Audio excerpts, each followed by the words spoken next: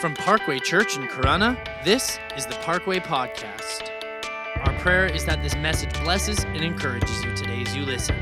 If you would like to know more information on who we are as a church, you can visit our website, weareparkway.com.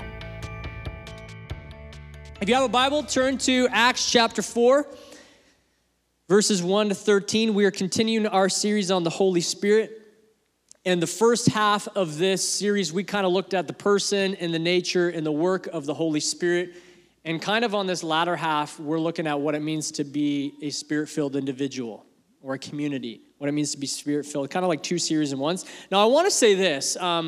Ecclesiastes tells us there's nothing new under the sun, and you've probably heard that term before. And I think of that a lot when I speak, when I talk, because much of what I share, much of what comes out of my mouth is because of the many men and women who have gone before me and poured into my life and through reading and listening and researching others. So I just want to give credit where credit is due, because of a lot of what I share today is I've heard from different mentors and pastors who have poured into my life. And many of them have gone before me. So I'm giving credit where credit is due. This is not new information. And just so you know, most of what comes out of my mouth isn't new information. It's all because of people who've laid the groundwork. And all of you are in the room and you're online because somebody laid groundwork in your life. Am I right? Somebody prayed. Just my family, when we came to Canada, I was born in England, family's from England. We moved here when I was 2. A family caught wind that we were coming, I don't know how, to Canada, and they started praying for us and introduced themselves to my family. One day, my mom showed up on this family's doorstep with my sister and myself and said, "Would you take us to church?" And that is how my family began our journey with Christ, is through somebody laying some groundwork before us. And so it's important, I think, to give honor where ours due. Well, let's bow our heads and let's invite the Spirit to speak to us this morning. Holy Spirit, we've welcomed you this morning. We've worshiped you, and we pray that as we look at your word now, that you would speak to our hearts, and you'd direct us, and you'd convict us, and you would lead us to be transformed people. Renew us, we pray this morning. I pray that this wouldn't just be another message. This wouldn't just be another Sunday, but something would be stirring in our hearts, leading us to become truly the people you have called us to be. So we give you our minds and we give you our hearts to speak this morning. Be with me, Lord, as I speak and share. I pray that the words that come out my mouth are the words that you would direct to come out my mouth. In the name of Jesus, we pray. Amen. You ready? So in my house, we like smoothies. Some of you laugh because you know. We like smoothies in our house. At least once a day, a smoothie is being made in my home. At least once, maybe two or three times. In fact, I would say that the sound of the blender running in our house has become like white noise. Like we could probably fall asleep to it. And you could put on a blender, and it's just soothing because we just love it. If you follow us on social media, myself or Jody, you'll know that nutrition is important to us. And I could actually argue that your spiritual health is actually connected to your physical and your emotional health, but that's a time for another day. But in our house, we love smoothies, and I can almost always tell when one of my kids has had a smoothie. I don't have to be in the room. I don't have to hear the blender. I could be coming home from the office one day and show up in the house, and I know they've had a smoothie because of what I see on their face. And it's the remnants of the smoothie goodness. You know, I remember when I was a kid, we had a lot of concentrated juice in my home, and my favorite was fruit punch. And whenever I drank fruit punch, I'd get like the Joker smile, and it like stained me. Like I think for like a year, I just had like a permanent Joker smile. I feel like that's my kids with smoothies. They just constantly have smoothies. I'll come home and I'll see them run on the street, and I'll be like, "Hey, did you have a smoothie?" And they'll be like, "Yeah, how'd you know?" Because your face is covered in smoothie. It's up here, it's everywhere. It's recognizable. And this is a really, really strange analogy to say that in a similar way, the Spirit of God, the presence of the Holy Spirit on your life is recognizable. Should be recognizable. You have an anointing. You have an anointing. If you've put your faith in Jesus Christ, the Jesus of the Bible, as Savior and Lord. Savior meaning that he saved you from your sin. You've received forgiveness. You've looked to the cross. And Lord meaning that you submit to his lordship, to his rule and reign, to his commands and his directives. The Bible tells us that the Spirit of God has been given to you. It deposited into your life. You have an anointing, and that anointing is a recognizable feature. Look at somebody and say anointing this morning. Come on, do it. We haven't done that in a while. Online, you can type it in the chats. Anointing. And I want to ask us this morning to examine the palpability of God's presence in our life and challenge us to fan into flame or to work in such a way as to enter in such a way as that presence becomes more and more recognizable. So Acts chapter 4, this is a story of Peter and John. Starting verse 1, I'm going to read it for you. It says this, "And as they were speaking to the people, the priests and the captain of the temple and the Sadducees came upon them, greatly annoyed because they were teaching the people and proclaiming in Jesus the resurrection from the dead. And they arrested them and put them into custody until the next day, for it was already evening. But many of those who had heard the word believed, and the number of men came to about 5,000. On the next day, their rulers and elders and scribes gathered together in Jerusalem with Ananias, the high priest, Caiaphas, and John and Alexander, and all who were part of the high priestly family.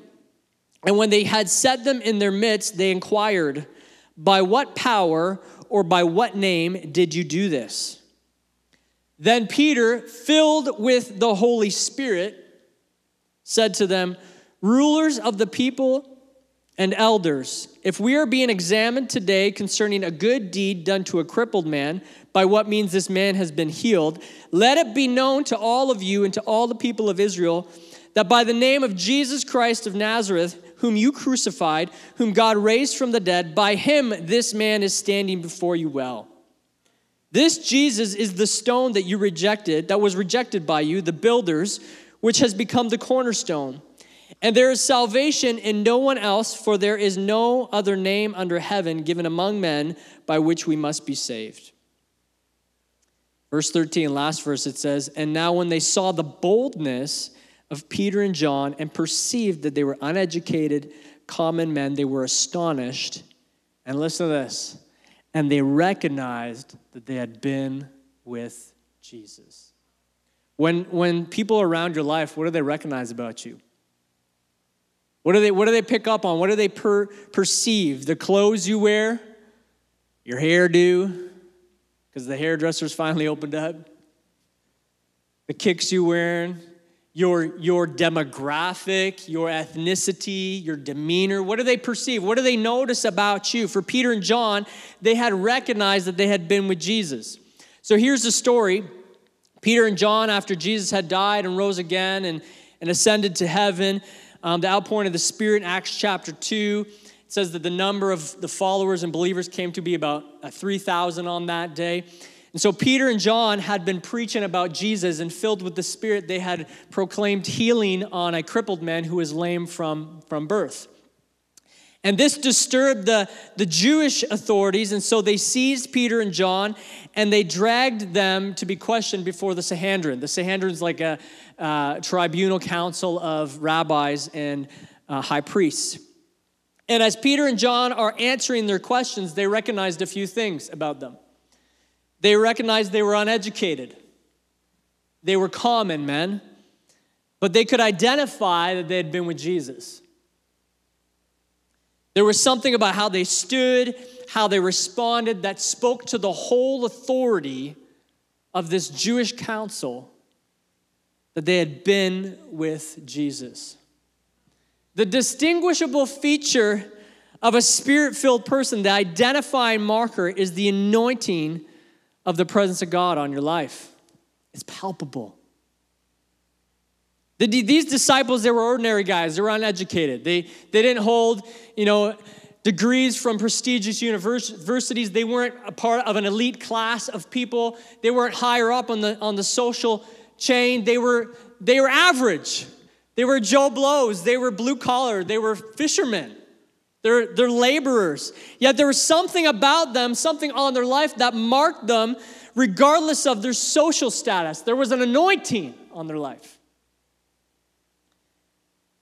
And this word is something that we see throughout the Bible. It's used in churches a lot. It's thrown around a lot, especially charismatic churches. And just to define that term for you, when we say charismatic, if you were here last week or you tuned in last week, we talked about that word charisma, right? Manifestations of grace. That's where we get the idea of charismatic churches. They're churches that kind of lean into the Spirit a little bit more.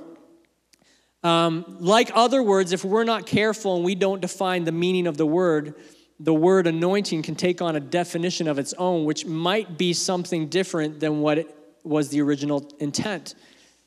And it's important, especially with this word, I think, to understand the meaning, because we begin to understand the meaning of the word, we begin to understand what it means for us today.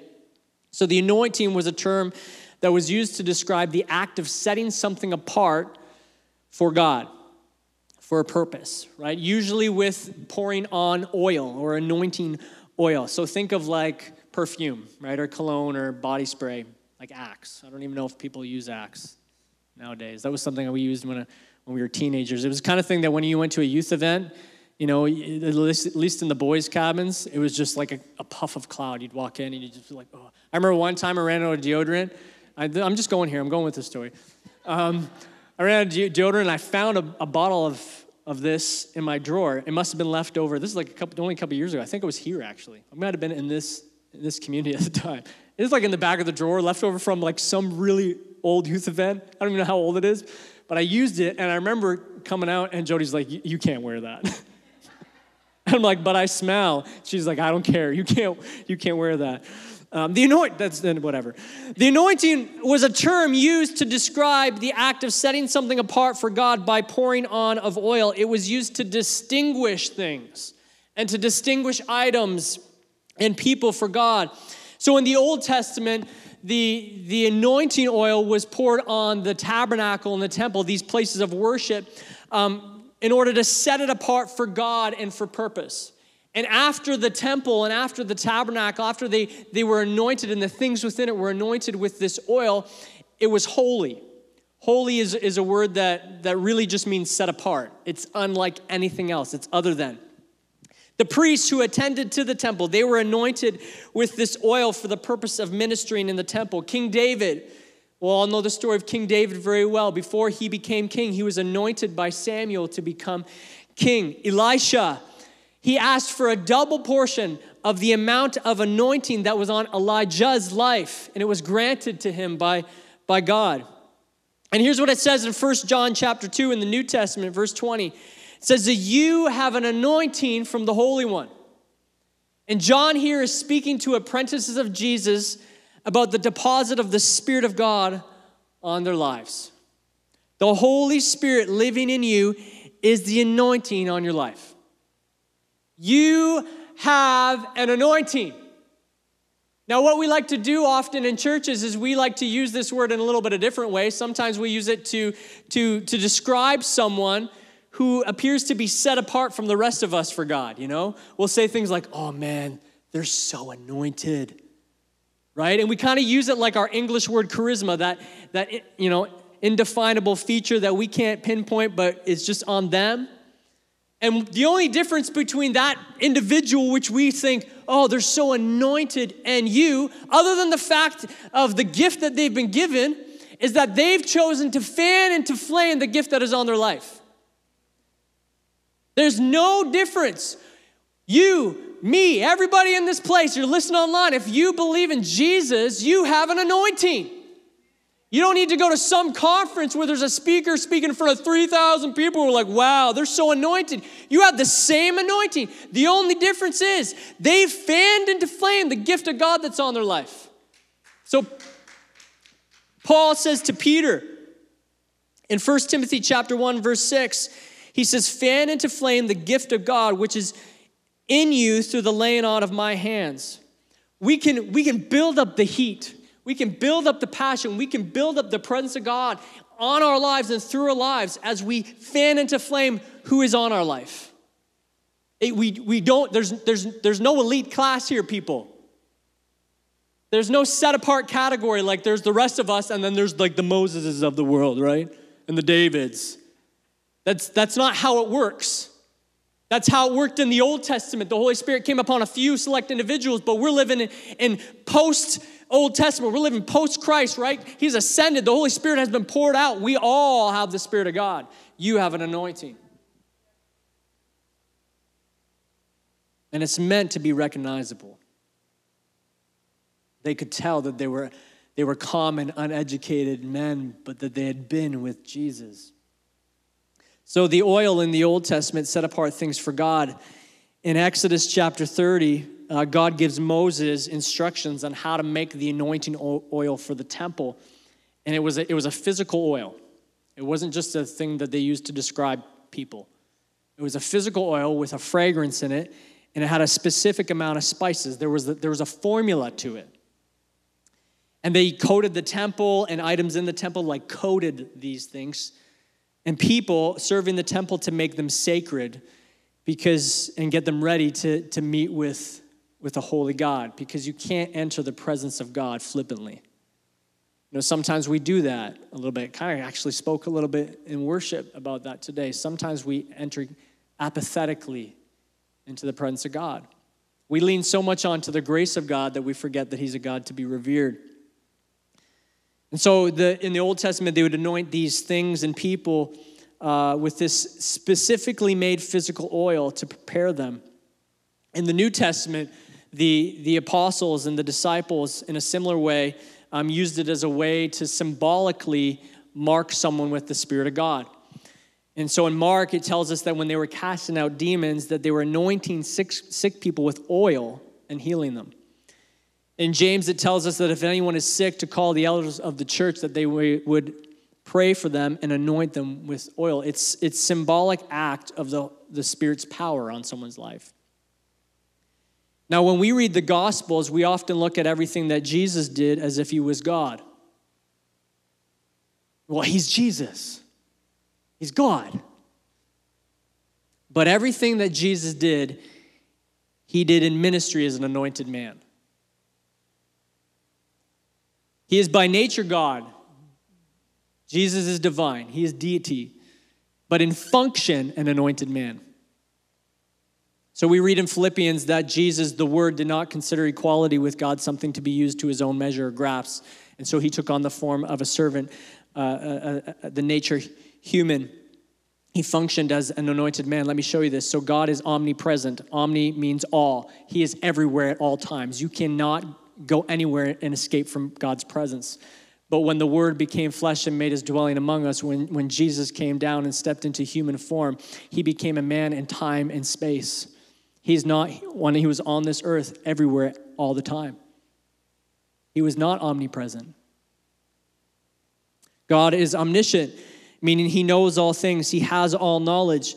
Jesus, when he took on human nature, he grew, the Bible says, as a child in stature and wisdom. He learned things.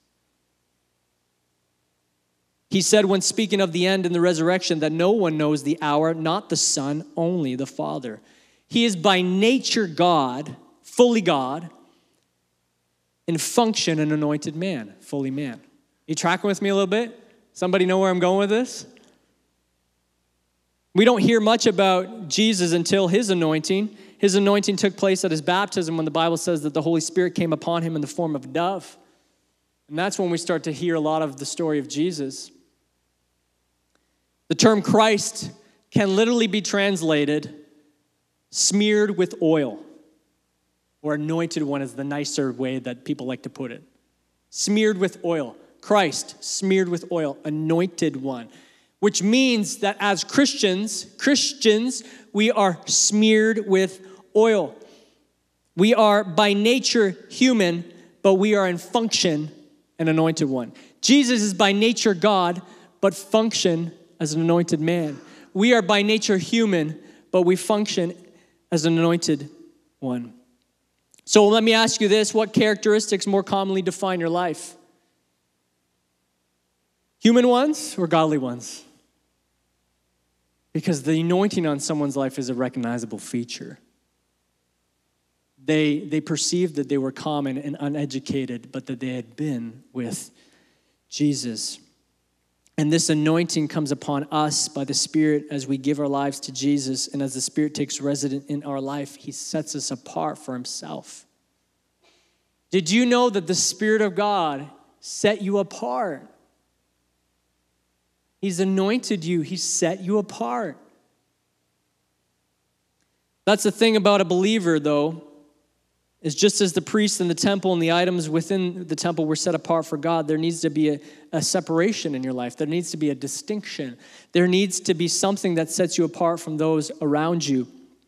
How you think, how you act, what you do, what you don't do, what you spend your time on, what you don't spend your time on. It needs to be distinguishable. It needs to be different because we're different. Like when people look at Christians and say they're different, thanks, it's true. Partly because of who is residing in you, there should be an appearance about your life and the way in which you conduct life that is set apart.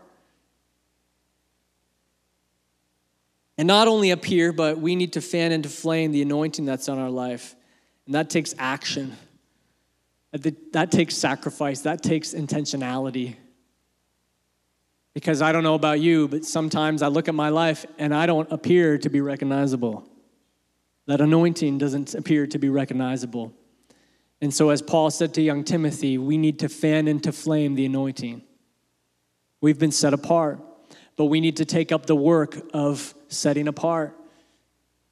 The people, they went to the temple to worship. We need to, although we don't need to go to a temple to worship, we need to take up the action of fanning into flame the anointing that is on our life.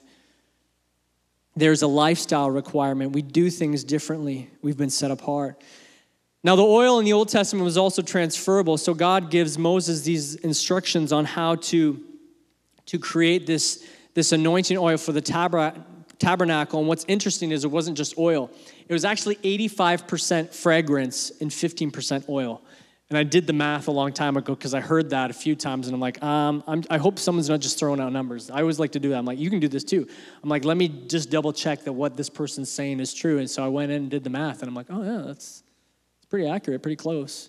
Maybe a couple decimal points. We're rounding up, okay? That's okay. Or down. The majority of what made up the physical oil was fragrance. Fragrance has the ability to let you know that something was or is there without actually seeing it. So a couple years ago, I went to this medical office, and I saw a sign on the door that read this. It said, "Please do not wear strong perfumes as the fragrance bothers others." And I thought, that's a funny sign. What happened in this office for them to put up that sign? And sure enough, I walk in and I look around, and as I look around, there appeared to be, and I mean no offense by this, the elderly type of women that would coat themselves in this type of perfume that was almost like breathtaking, and not in the positive way. You know what I'm talking about, right? You're punched with it a little bit. And what was interesting is I walk in the room, and either someone was ignoring the sign, or the scent still lingered. The fragrance was transferable. Now, here's the thing. There is something transferable about the anointing on your life. So the priests and the items that were anointed with this oil would have had a similar effect. You would have not seen them, but you would have known that they were there. You would have known that they were ministering because of how this oil was made up. And the anointing of the Holy Spirit operates similarly on our lives. You may not be able to see it, perceive it, smell it, but you know when it's there because it's transferable. In the early church in the book of Acts, it tells us the apostles, they performed many signs and wonders, and they were healing all the sick that were brought to them, much like Christ did. And it says that people would literally bring the sick on mats, hoping that Peter's shadow would touch them and they'd be healed. It says that God did such amazing and powerful signs and miracles through Paul, that people, that even his handkerchiefs and his aprons that he had touched were taken to the sick, and it healed them. I'm not trying to be all mystical. I'm not saying let's everyone grab a handkerchief this morning and let's, pass it out. I'm not for that. I'm not for the people that say, hey, send us $99 and we'll send you this powerful thing that will heal you. I'm not saying that. But there's something transferable about the anointing that is on someone's life. There's something transferable about the presence of God that is on someone's life that you can perceive. You may not see it, you may not smell it, you may not be able to touch it, but you know when it's there. And we do that in church, right? We walk in or we walk out and we're like, whoa, because it's transferable. And in the same way that it was in the temple and it is in the church service, it should be on our lives. That we should live and breathe every single day in such a way, we should fan into flame the presence of God on our lives in such a way that when we're at work and we're at the gym and we're at the home, that presence is transferable. That we could leave a place and our shadow touches somebody's life. I'm not saying we all gotta get mystical like that. But what if we were to develop our relationship with the Lord in such a manner? What if we were to spend more and more time in His presence in such a way that when we left a space, people knew that the presence of God was there? Jesus was by nature God, but functioned as an anointed man. We are anointed men and women.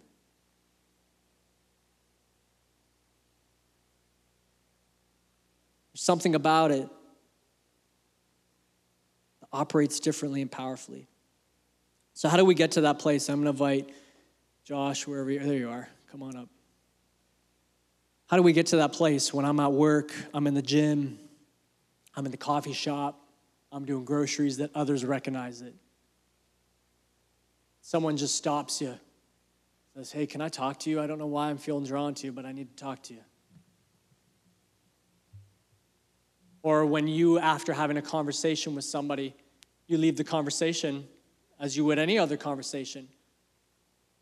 But when they leave, they're comforted, they're touched. They feel like they just had a meeting with the presence of the Holy Spirit. How do we get to that place? Like, what was it about Peter and John? Was it their character? Was it their demeanor? Was it the way they conducted themselves? Was it the response? And what we can do in churches is we try to find the formula, right? We say, okay, what was it so I can reproduce it? Give me the 3 things and I'll go and do those 3 things. And now I do those 3 things and I do the same. And I think sometimes that's where churches fall into error often when they want the Spirit to move in the room. It's because we try to just do, this is how He's moved before. We all came to the altar and then we laid hands and some pushed. He didn't move this time. So you ever been in those services? It pushed a little harder. People were slain. And this is how we do it. I remember as a young teenager in a youth retreat one time and I'm boasting in the Lord, where the Spirit moved, where I would pray over someone and they would begin to speak in tongues. And I remember feeling so blessed by that the next week I tried to reproduce that youth as a teenager. And I remember when I go into this one individual, I'm like, okay, I said it this way, I prayed this way, I did this, I'll do that, and it will happen. And believe me, I wanted God to move, but it didn't happen. And I remember this one guy looked at me like, what are you doing? And the next week, he came back to me, I kid you not, he's like, I searched the scriptures for everything you did, and I could find nothing of what you did. And it hit me so hard that I made a vow that I would not try to reproduce the presence of the Spirit and the power of the Spirit in that way again. It is not something that we could just figure out what it was and reproduce, people. It's not about that. It's how do we get to the place where the Spirit in us is perceived by others and impacts those around us? How do we fan into flame the presence of the Spirit on our lives? And I think there's a key in that line that Luke says in the book of Acts. It says, they recognized they had been with Jesus. If the anointing is transferable, then you fan into flame the Spirit by being with the Spirit. If you look at it, you notice it doesn't say that they recognized they had heard about Jesus. It's not that these disciples just sat in a bunch of sermons and a bunch of messages. There's a lot of people that sat in Jesus' message. Thousands of people heard Jesus speak, came to Jesus. But only 120 were left in the upper room on the day that Jesus had ascended to heaven as the Spirit was being poured out. Where were the thousands? Thousands have heard him. It's not that these disciples were taught by other disciples. It's not that they heard disciples teaching about Jesus, and so this council had recognized, hey, these guys had been taught by disciples of Jesus. They didn't just sit in a service and hear pastor preach. I know you like looking at me, but it ain't gonna work. I know you like the sound of my voice, which is crazy. But that's not how it works. They recognized not that they'd heard information, they recognized they'd been with Jesus. You know, we can spend a lot of time in our lives being with different things. Like I spend time with my spouse, I spend time with my kids, I spend time with my dog, I spend time with the television, I spend time with my computer, I spend time with my phone, I spend time with my pillow. I can spend a lot of time. But if I spent more time in the presence of Jesus, maybe the presence of Jesus in my life would be transferable. If I spent more time opening my heart and giving myself more to the Holy Spirit, maybe the Holy Spirit's anointing on my life would be more transferable. I remember hearing a story once of a guy who was in a grocery store. It was like late after work, Christian guy. It's just in a grocery store late after work. He went, I think he went to get some donuts, and there was someone in front of him who I think they had hearing aids, and just something spiked in him. Hey, why don't you offer to pray for that person? He's like, I'm not gonna pray for them. I'm in a grocery store line. Sure enough, long story short, he prays for this person.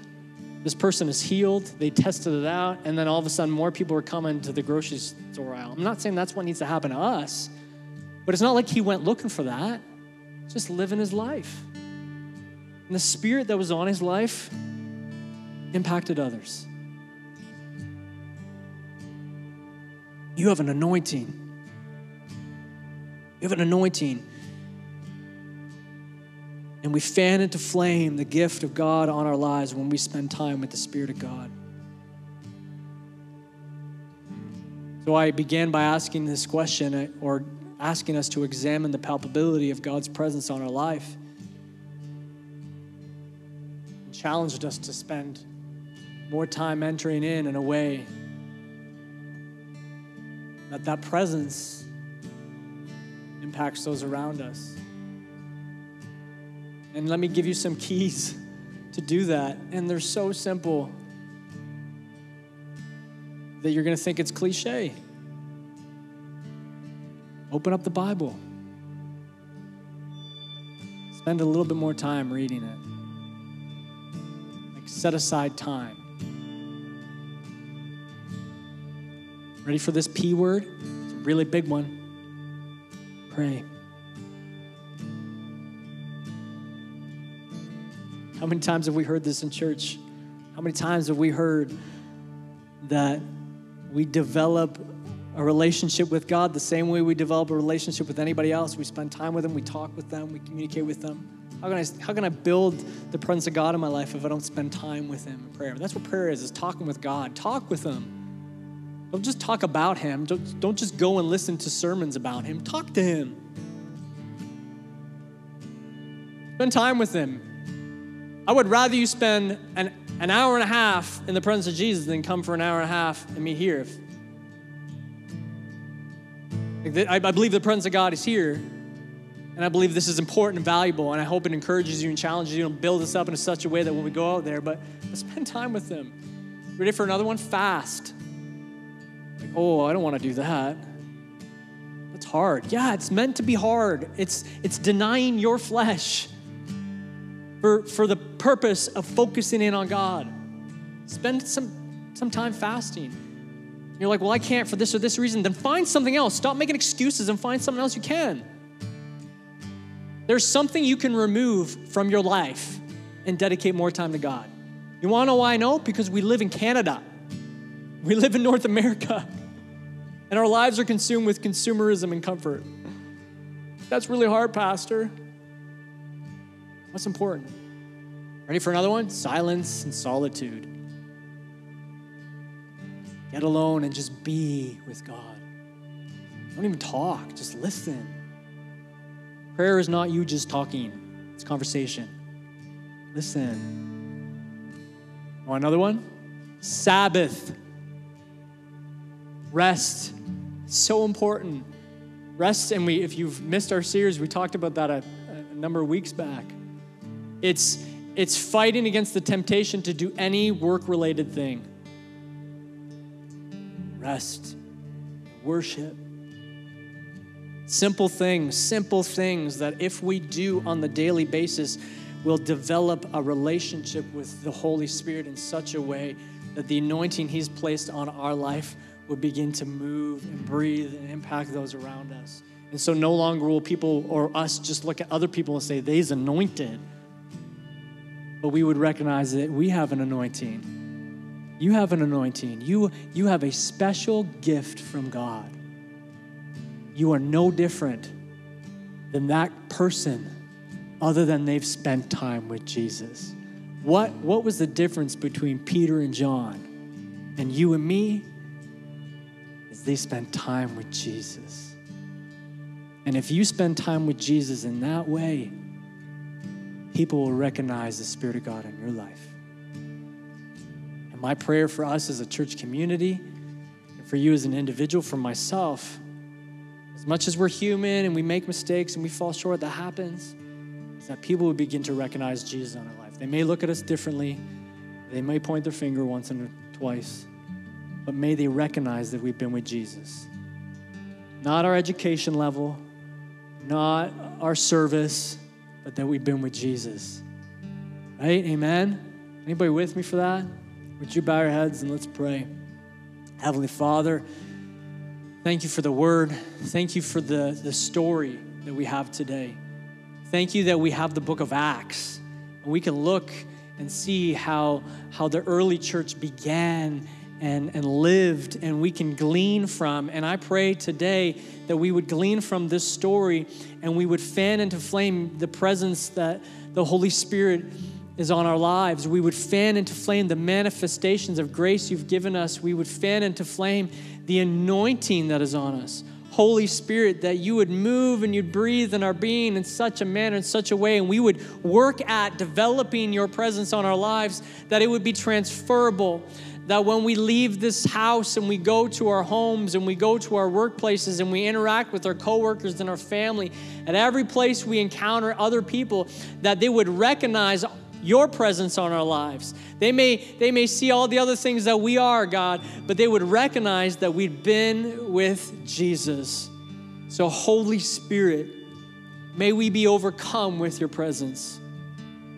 May we be overcome with your presence. May we be overwhelmed, and may we put into practice the practices that help us develop that relationship. So stir us, challenge us, convict us, and lead us, we pray. I pray, God, you bless every person here, every person within the sound of my voice, online, listening today on the radio. Lord, in the name of Jesus, touch their lives. Show them your love and extend your grace, we pray. In Jesus' name, amen. Hey, God bless you. If you're going to sign up, Wednesday, you can sign up as a group. Saturday is our yard work day, 9:30. God bless you. Have a great week. Thank you so much for listening. We hope that this message brought you closer with Jesus and gave you a better understanding of your walk with Him today. If you would like to know more about who we are as a church, you can visit our website, weareparkway.com. You can also like us on Facebook and follow us on Instagram at parkway.church.